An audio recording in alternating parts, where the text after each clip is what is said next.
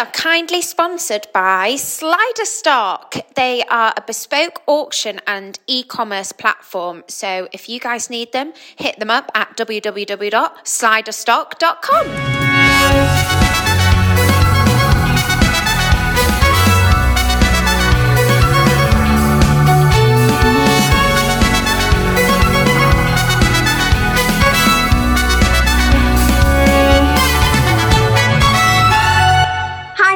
And welcome to our next episode of Squadcast. Today we have Kim from Pooches Galore. You may recognise her from, I think it was episode 1 actually. It was. Yeah. But today I wanted to focus around separation anxiety. March is Anxiety Month for dogs. And it's just all about raising awareness and kind of bringing things to the forefront of pet anxiety, really. Is that right, Kim? Absolutely, yeah. So I think it's Dorwest Herbs that do it. It's Pet Anxiety Month. So it's all about how we can help dogs be less anxious in the world, because anxiety leads to a whole wealth of different behavioural problems. I think the one, like you've mentioned, that's most prominent at the moment is separation anxiety, because we've all been home so much with our dogs, or we've got dogs during lockdown and they've not really been left at all over the last year. So it is definitely something I'm seeing a lot of at the minute. And do you know what I've noticed as well, going to see new clients and just on Instagram and stuff, is that people who have got new puppies, more importantly, through this lockdown period and then are planning on going back to work, they've put everything in place, dog walkers and visits and things like that, but then they've never been left. So it's really tricky. And even for older dogs like mine, they've not been left very much either, and it's a change for them as well as puppies. Absolutely. So I think for the really older dogs, like my older Millie, who's nearly 10, I don't think she will be that impacted by the fact that she hasn't been left that much, although it is something that I would check on. So the way I check is I just set up on my phone or an iPad or something as I go out and just see what my dogs are up to when I'm not there. She's always been really settled being left. I don't think we would really need to worry about her, but definitely always worth checking that. But with my younger dog, he's only 18 months old. So for a year of his life, he has pretty much had access to somebody 24/7. So he's one that we are putting things in place for him preemptively, kind of assuming that he's not going to cope quite so well as Millie. I think that's so clever, though, the fact that we should be preempting it and almost doing it even if you think they'll be fine. Yeah, I think that's part of it. I always say, and you always say to me, it's much easier. It's like with your puppy classes, you try and cover everything because it's much easier to avoid a situation or an issue than to resolve an issue, isn't it? Yeah. Absolutely. And I think if you kind of presume that they're not going to cope when you leave them, and you can set them up and we can work on increasing the duration that they're left for over the next few weeks as we look to come out of this lockdown and we look to going back to some form of normality, even if that is different to what it was for everyone a year or two ago, setting it up now rather than waiting until we're back at work in the office. We've got the dog walker coming in midday to let them out and the dog's not coping. That's a much harder position to start from than it is now, where we're working from home. We can add in trips to the shops. We can, when the cafe starts open, we can start to extend that period of time. Much easier to manage, much easier to train through than being back in the office 5 days a week and your dog's not coping for those 5 days. 100%, yeah. So just explain what separation anxiety is and how does it all start? What goes on in their heads? So separation anxiety is basically the dog panicking when they are left alone because they have no frame of reference as to where you've gone. So we call it object permanence. So basically, if my husband says to me, I'm going to the co-op, I understand in my head where he's gone, where that building is, kind of even what it looks like, what you do there, and that he will return from that hopefully with the shopping or a bottle of wine, maybe even nicer. Even better. Yeah, I understand that when he leaves the house, I understand where he's gone to, I understand what that looks like. To our dogs, we think that when we leave the house, they don't understand where we've gone. And so ultimately, we've kind of ceased to exist. They have, even if you say, I'm going to the co-op, they have absolutely no frame of reference as to what that is. Some dogs learn that when you leave and you do things in a certain order, so you put your shoes in your coat, you pick your handbag up, grab your car keys and set off in the car, that you will return. That's like a learnt thing that they have come across at a time again in their life. Some dogs freak out because you've literally stopped existing and you are everything to them. They are like, they're not going to get fed again. Like, they're just never going to see you again and they can't cope. And so then they display behaviours that hopefully reunite you. And magically, they seem to work quite often because you always come back. That breaks my heart. Yeah. Babies have it as well. So if anyone's a mum and they've had a baby, they go through that period where you literally can't leave them. You can't go to the loo because they will go. They just cry, don't they? Because they think you're never going to come back. That you've literally stopped existing in their world. You've gone, and they do not. Because they cannot understand where you've gone. That you've gone. That's it. You've gone. And again, with babies, they learn that you're going to come back, and you break your back carrying them around a lot. But that's essentially what happens.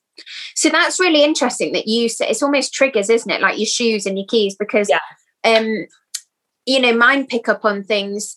They know when I'm leaving for them to go for a walk with me, but they also know the difference between me leaving on my own.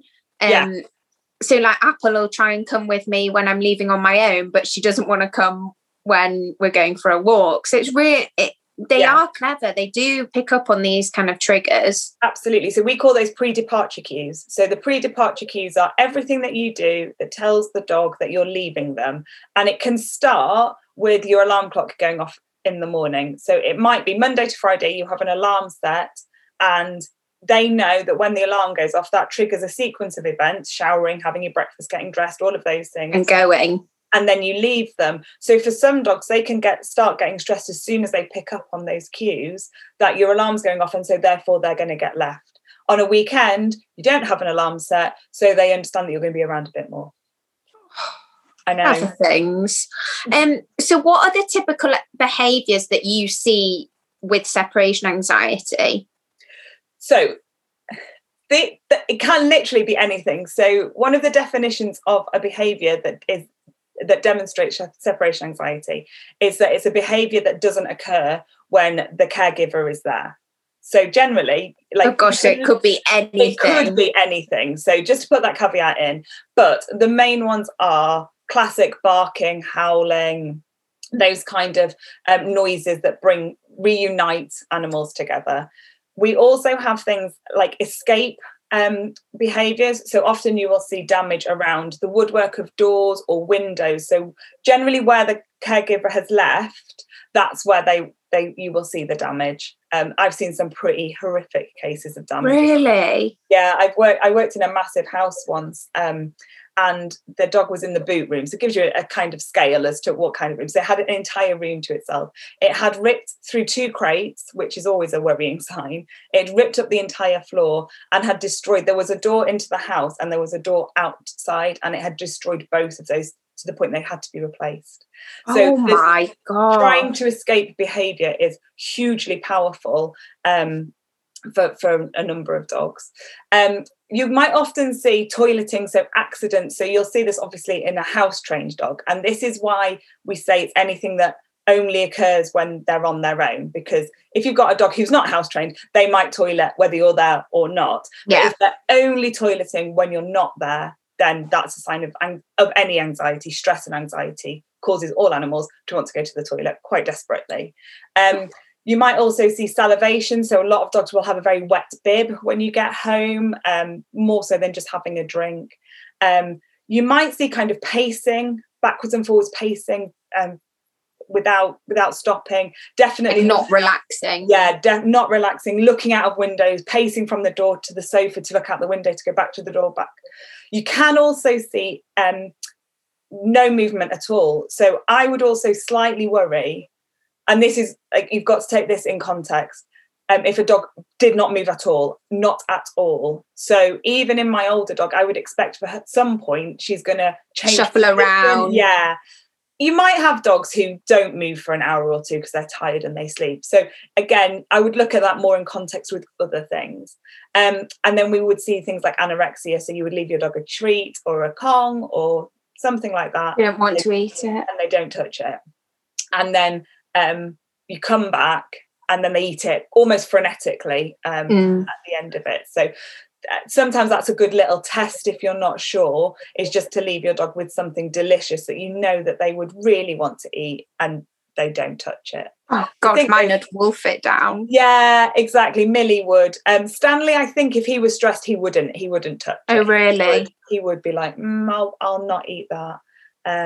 But yeah, you can see it in a lot of dogs. My first ever dog, she wouldn't eat a treat when we left her, and she would eat it when we got back. And I would never have said she had separation anxiety, but obviously now with a different hat on and a lot more knowledge, maybe she wasn't as relaxed as we thought she was at the time. Maybe she just liked to wait and eat when we got back. I don't know. I think you or a human being there is a kind of comfort blanket with food, isn't it? Yeah. Especially for the less greedy dogs, it's like I'm not sure that that's safe, or that's there when my humans are out. So I think I'll just it can also become one of like the pre-departure cues as well. So if you always leave your dog with a stuffed Kong when you leave, as soon as that stuffed Kong comes out, they're going to start being like, oh, well, we know what's going to happen now. And so then it's poisoned and it becomes a problem. So yeah, it's a funny one of eating. But if you're stressed, you don't eat. So yeah, it's a bit of a tricky one then, really, isn't it? Because there are so many behaviours that could be something else. So I was going to ask kind of, how do you know if it's separation anxiety as opposed to something else? But it must be super tricky to nail it down. Yeah, because you can also have dogs who get bored. So you could have dogs who destroy things because they're bored. But would they do that if you were in the house? Is it directed to anything in particular? Are there any other signs and symptoms alongside? What's the body language like? So there are, and that's why recording your dog when you're not there is number one. It's so important, because if I had a dog that I thought was bored and was destroying things, I would set them up with things to be destroyed. Now, do they touch those, or are they going back to destroying the door? To the door, there are ways that you can kind of test where they are on the spectrum. Yeah, that makes perfect sense. Now, what kind of, I struggle with this sometimes, with not necessarily with mine, but mainly with other dogs that I speak with and whatnot.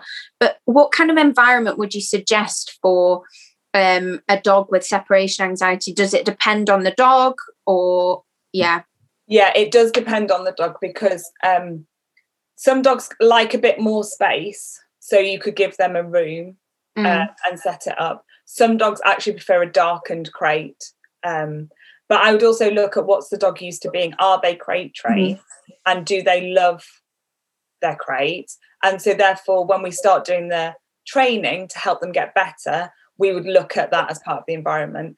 I think also there's a huge safety issue as well, because for some dogs, we might need to crate train them first and then include it, because if they're trying to destroy things, but I've seen some dogs really destroy crates in an attempt to escape. So it is very important that the environment is, when you start to do the training, that the environment is set up so that it's not only an environment you want them to be in, but an environment that is safe for them to be in as well. Yeah, because, say I came across this the other day, somebody left their dog in a pen, but say that dog tried to get out of that pen and got stuck halfway over the top, or that's actually more unsafe than it not being in a pen. Yeah, exactly.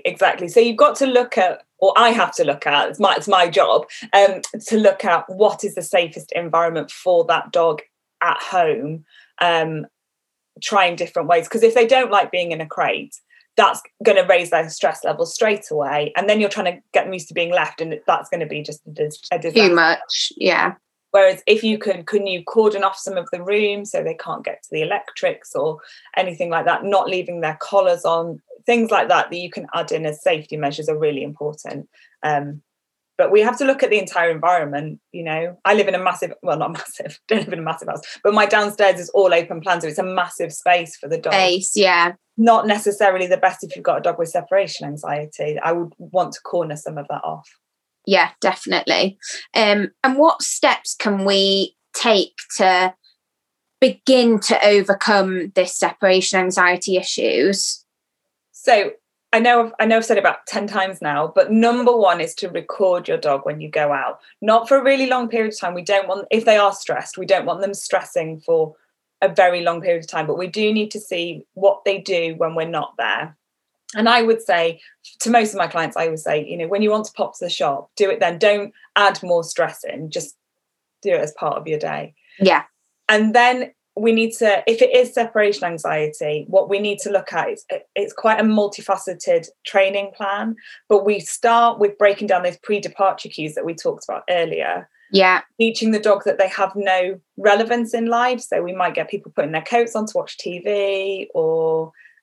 just it's kind of almost like desensitization, isn't it? So that they don't automatically relate that thing or your shoes and your keys to you leaving. So it's just doing it at random times. Yeah. Or like I'm working in my home office, so I'm upstairs. I might get completely ready to leave the house and then come upstairs and work up here, not to work in my coat all day, but just so my dog's like, oh, that's a bit odd, but it's fine. She's just in the house. She hasn't gone anywhere. Yeah. And then so that's one part of it. And then the next is building up departure. So literally building up the amount of time that they're alone. And for some dogs, it can just be not touching their owner all the time.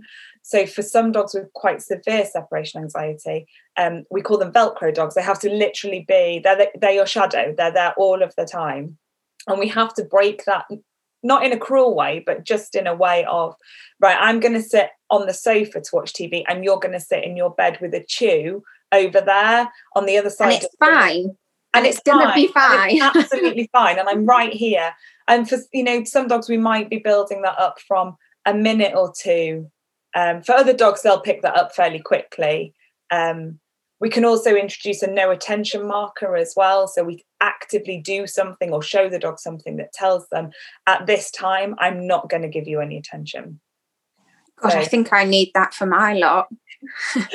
I think sometimes I think that I need that for my dog. But I think the difference is I teach my dogs when there's attention given and when there isn't. So when I'm cooking, there's no attention given. They need to be on their beds or on the sofa, just anywhere that's not the kitchen. Yeah. And I have rules in my house, like the lounge is for lounging. So we have like an area like the lounge, because we're open plan, so it's a bit different, but it's basically a lounge. And we only sit in there at like, I don't know, 9 o'clock at night when we're watching on the TV. And so I don't want my dogs being like, yay, let's play in here, let's do stuff. So I don't do any training or play or anything in that space, because the same as us. Yeah, when I sit there, that's chill time, and my dogs know that, so they can come and then they can sit with me on the sofa, and that's fine. Or you can go over there and play with your toys if you want, but you don't play with your toys in this area. Exactly. Or you can go into the kitchen area and you can get one of your chews out of your toy basket and you can bring it and you can lay next to me and chew it, but I'm not holding it or I'm not getting involved. I remember when we got Ivy, because she's absolutely toy mad, you taught us this, and it actually has been such a lifesaver, because she was bringing us toys whilst we were, in fact she does it at my mum and dad's because she knows she can get away with it, but she never does it at home anymore. And she just knows that if we're on the sofa, you can come up and lay down, or you can go over there and play, because it's not playtime here. Yeah, and I think for some dogs, you do have to be very strict initially, because it is sometimes easy. The advert break on a TV program. Yeah, and you're like, oh, go on then. Go on then.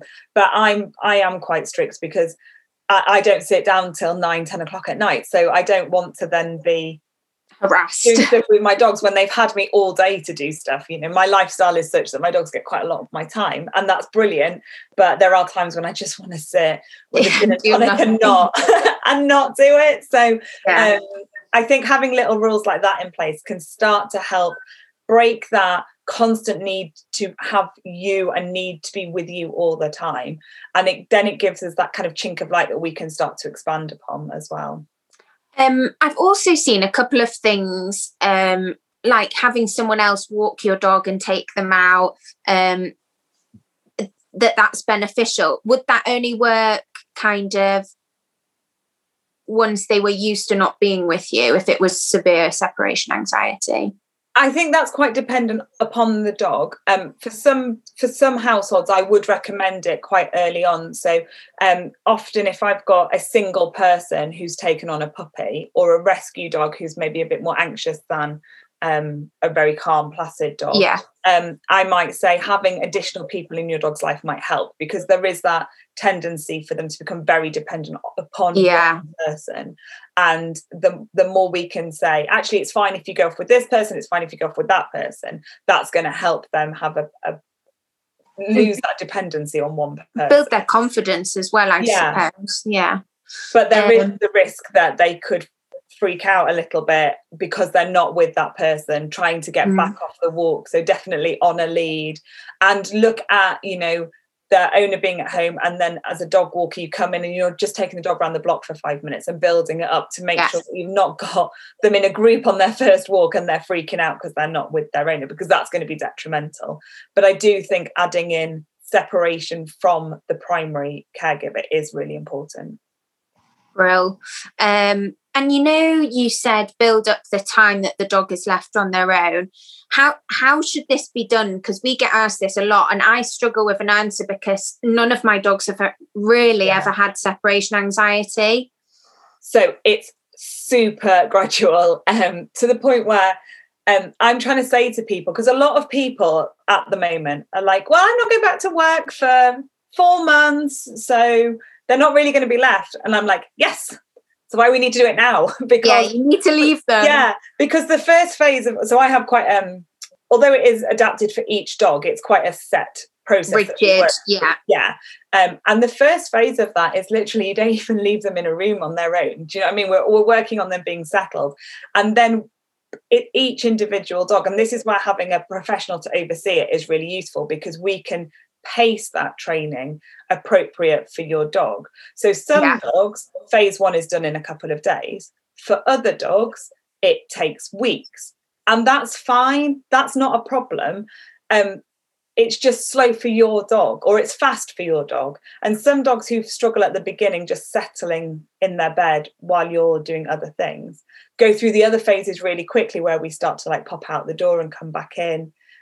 We also need to look at adding those pre-departure cues in at the right time, so that we're not, I would say to my clients, like, you don't want to do all of this training in your pajamas, because it might be really convenient to do it at 7 o'clock on an evening when you've just finished work and you've got changed out of your work stuff into your comfies, and then you do the training. But if your dog's always going to be left at 8 a.m. in the morning and you're in a business suit, that's too different. So they are just so clever, aren't they? Yeah. They will pick up on all these small clues. And because they're feeling stressed, they're going to be almost more vigilant about what is going on in the environment than a dog who is like, oh, you're going again, all right, see you later, fine, whatever. They wouldn't even pay attention. They're not going to notice. But when you've got a dog who is stressed, they're going to pick up on anything that gives them that kind of control over the environment. So we've got to look at adding those in. Also, who leaves the house? Do you leave the house always on your own? Do you always leave in a certain order? I worked with a family last summer who had a dog who was a very young dog, had quite severe separation anxiety, couldn't be left at all. And the order that family left the house was the 12-year-old daughter was the last to leave. So we had to make sure that was the case when we did the training, because it was all well and good if the mum always left and did all the training. But then in September, the mum was a teacher, she went back to work, and then everyone left, and then the daughter left last. Could the dog cope with that change or not? So we look at all of these different elements, and that's why it's such a detailed process, because we look at all of the elements of who leaves, what do you wear, what time is it, does it happen every day, are there any signals like the alarm going off that help us to identify when the dog's going to be picking up more, and then we add those all in. So I've had loads of people put their work uniforms on a Sunday morning to do the just training. To get some training in. Yeah, because it's hard when you have to go to work. You often don't have the time before you set off to do the training, so we have to add it in. But if you wear a uniform or have a very specific look when you go to work, if you wear a suit or that, something you wouldn't necessarily wear on a Sunday, on a day-to-day, you've got to wear it. Love it. So in terms of kind of avoiding these, it stems from, well, as soon as you get your dog, whether it be a puppy or a rescue, I guess, doesn't it? It comes even from before that. There isn't actually a known cause for separation anxiety. There are things that make it more likely, but there is thought to be some form of genetic component to it. So it's most likely going to be that classic combination of a genetic predisposition brought on by the environment that leads to it occurring. There are things that can exacerbate it: trauma, long periods at home with your dog, lockdown. Lockdown. Funnily enough, none of my textbooks mention in the case of a global pandemic lockdown. But yes, I think they probably will now. A trauma, separation anxiety goes quite hand in hand with noise sensitivity as well. So leaving your dog home alone and fireworks going off could trigger separation anxiety. So there are lots of different causes for it. So unfortunately, it's not as easy as saying, don't buy this dog in this environment because they'll likely have separation anxiety. It's combination of that your dog might have. If the mum was really stressed when she was pregnant, the puppies are more likely to be anxious dogs. Okay. So that's why we don't particularly like breeders who have their dogs in an outhouse, because that leads to more stress on the mum because it's colder or there's more noises. So they're more likely to have dogs with a lower threshold of stress. And then if you've got any environmental triggers, like they got left on their own too early when they were brought to their new home, that can lead to separation anxiety. So there are loads of different contributing factors. Yeah. And that's why when I talk to puppy owners, it's all about make your new puppy feel really safe and secure in their new home, and then gradually build in these departures. So the way that we treat a new puppy and the way that we treat separation anxiety are often very similar. We don't want people getting a puppy on a Sunday morning and then going out to work on a Monday with a dog walker popping in twice a day. Like that's not fair on the puppy. But equally, we don't want really long periods of time where the puppy's not left at all, because they're not going to learn to be left. Not reality. Finding a good balance, I guess, then, isn't it? Absolutely. But there's things we can do, like little absences, like when you've got a puppy or you brought a new rescue dog home and you're nipping to the loo, sprinkle some treats, even just some kibble if they like it, outside of the bathroom while you go in, shut the door, do what you need to do, and then they've got something positive, but you've started to build those absences up. And that's so clever, because without even realising, they will associate you disappearing with these lovely, delicious treats on the floor. Yeah, getting them to eat their tea on their own or their breakfast, set it up in a fun, interactive way, and then pop them in the kitchen or the utility or the lounge or the hallway, wherever. Just shut the door just for the period of time where they're eating, and then open it again. So they just get used to being on their own, nice and gradually, but with lots of positive elements around without them even probably realising. Yeah, and the other thing is, and this is slightly off topic, but it does have an impact, is if you want to crate train your puppy, you have to crate train them. You can't just put them in a crate and shut the door and leave them to cry it out until they stop. Like that's going to cause anxiety when they're left alone. So spend some time, build up a really positive association with the crate, so they love their crate, that they want to be in it, that it's somewhere that is positive. Safe and exactly. And then work on leaving them in it. It's not a containment for them for when you can't look after them. It's supposed to be a safe place that's theirs. That's the whole point of the crate. And you know, when you've nailed it, it's so worth it. Absolutely. I stress to people all the time, like, I know it's not for everyone, and you always say, you know, do what you is right for you. But for us, crate training has been like amazing, and it does take time. Missy actually was crate trained when she was probably about 3. Yeah. And that was harder than doing it when she was a puppy. But now she can take it or leave it. She's fine. I think as well for you in like a big multi-dog household, for when Duke had his IVDD and needed that crate rest, he knew, like, he was like, oh yeah, I go in my crate and cool. Fine. And the other dogs are used to dogs being in crates, so they're not trying to get in, because sometimes we see that as well, like, why can't I get to them? So by crate training them, it adds a lot of different levels of what you can use it for if you're going away or anything. That is another thing. Because we take them away quite often, all we have to do is take their crate with them, and then wherever that crate is, they feel fine. They're happy, and you know, if they go to my mum's house, everyone has a crate who looks after my dogs, so they know that. And then we just take a blanket, and it's just like they're at home. Yeah. So it's really useful. And like for illness, injury. Exactly. But it does have to be done properly. You can't just put them in a crate them to be and fine. hope that it's going to be fine. Yeah. But I do things like hiding stuff, well, it is kind of hidden, but I'll put stuff in their crate when they're not interested in it. So when they do go in, they're like, oh, that's right. Oh, look at this magic crate that just has... This is a nice place. Yeah, treats appearing all the time. It doesn't have to be kind of formal, sat there with a clicker and a pot of treats and all of that. It can just be, oh, I'm going to pop their Kong in there, so when they pop in or when they walk past, they can smell it, and they're going to go in, and that Kong's there. And I might tie it in the crate so they can't go in, grab it, and then carry it out. Run out, yeah. Yeah. So, but that could also be when you leave them in a room. You can't just put them in the kitchen, shut the door, and hope for the best. Oh, poor things. I wonder what's happened. Especially for their babies, yeah.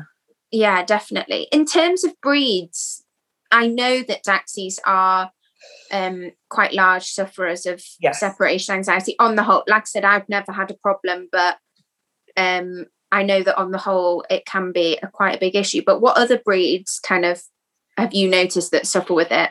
So we would generally say the gun dog breeds, maybe not so much your labs and your golden retrievers, but the spaniels, the Vizsla, the pointers would be high on my list. And the ones I would never have thought that. No, I know, it's the ones I see the most at the moment, more than Dachshunds, is Cockapoos. Yeah, 100%. My caseload of separation anxiety is like one of my things that I like to work on. You love it, don't you? Yeah, I love it. It's because it's hard. I like anything that's a bit more of a challenge. I would say my caseload is I don't know, 70% Cockapoos. Wow. It's huge. Yeah. I think it comes from the fact that gun dogs are slightly more prone to it, and poodles are very highly strung.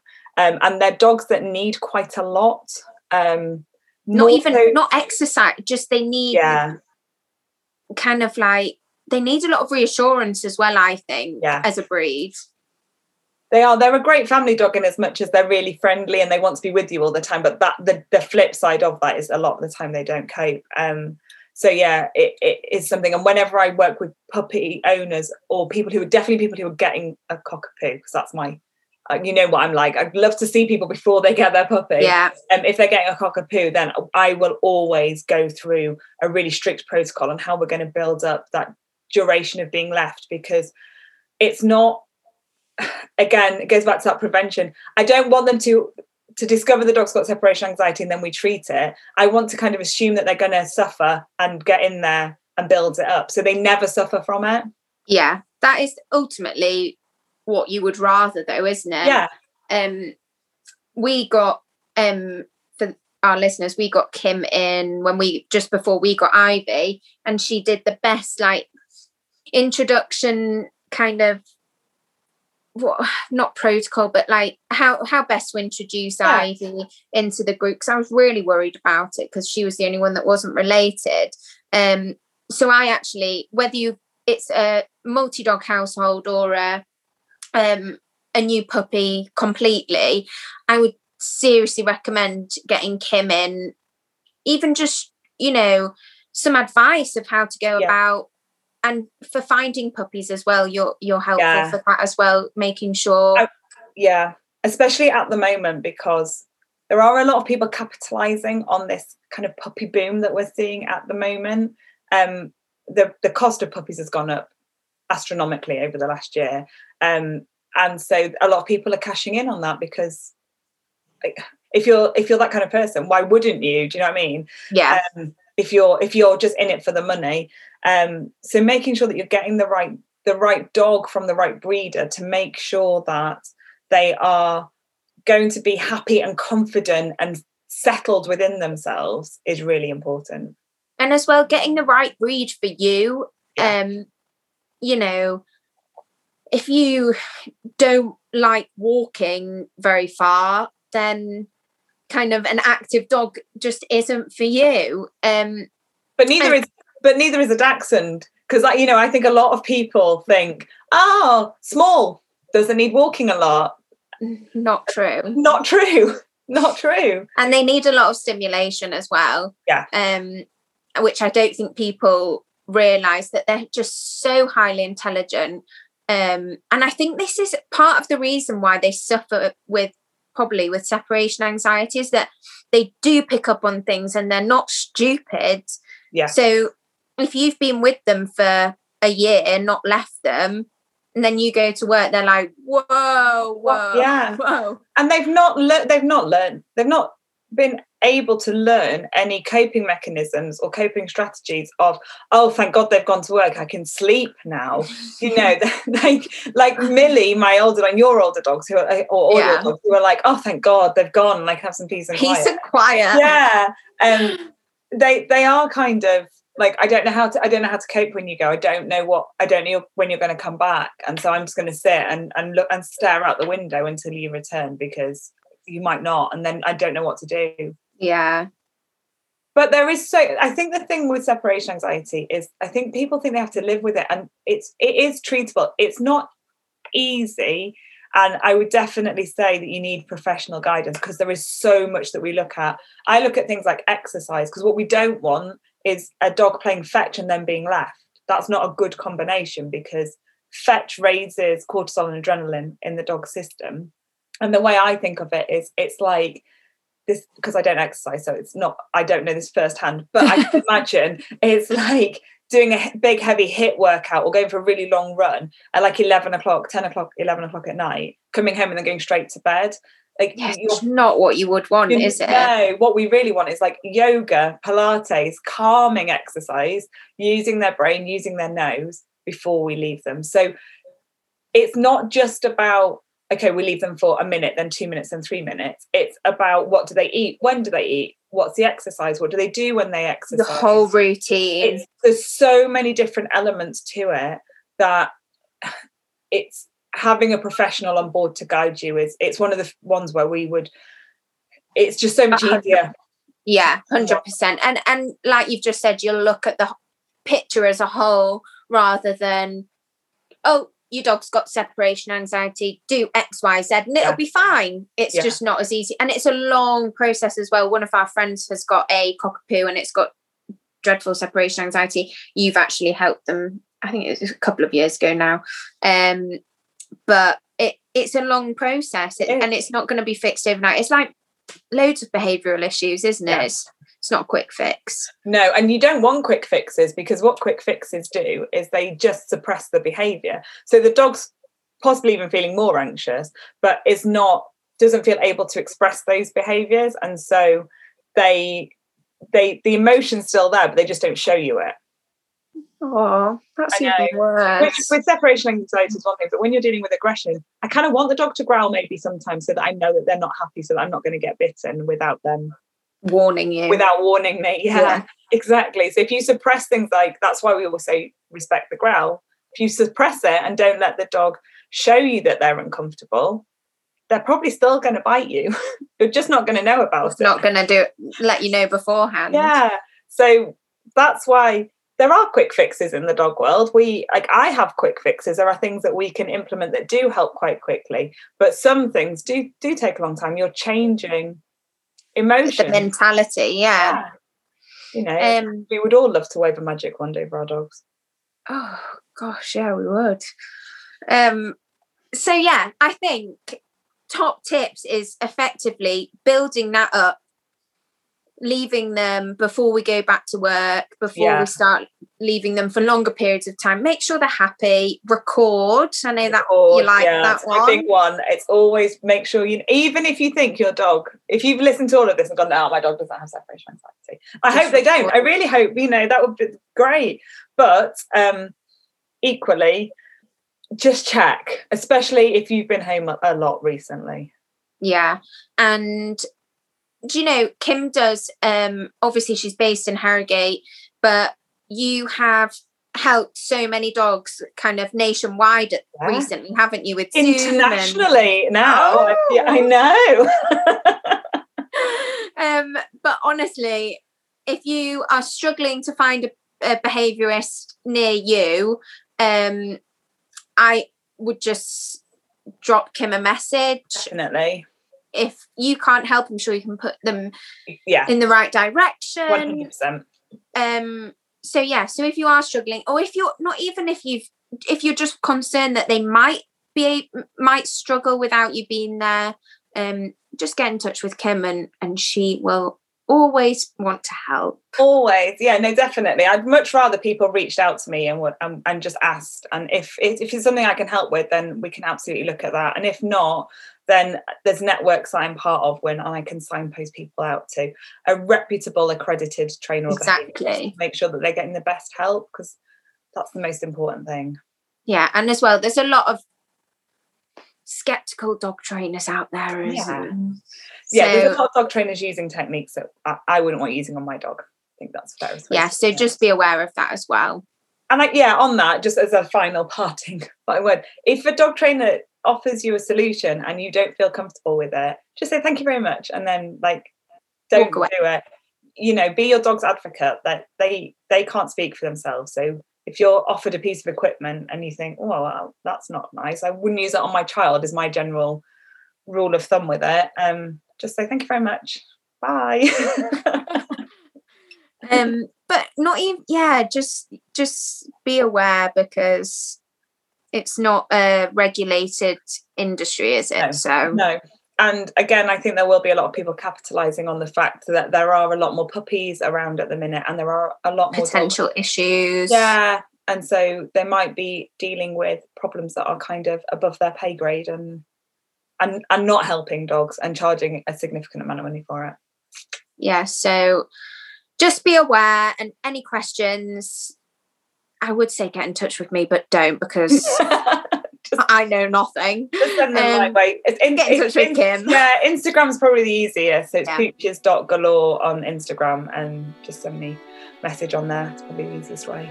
Perfect. Fabulous. Thank you so much, Kim. Oh, thanks for having me back. And happy Pet Anxiety Awareness. Happy Pet Anxiety Month.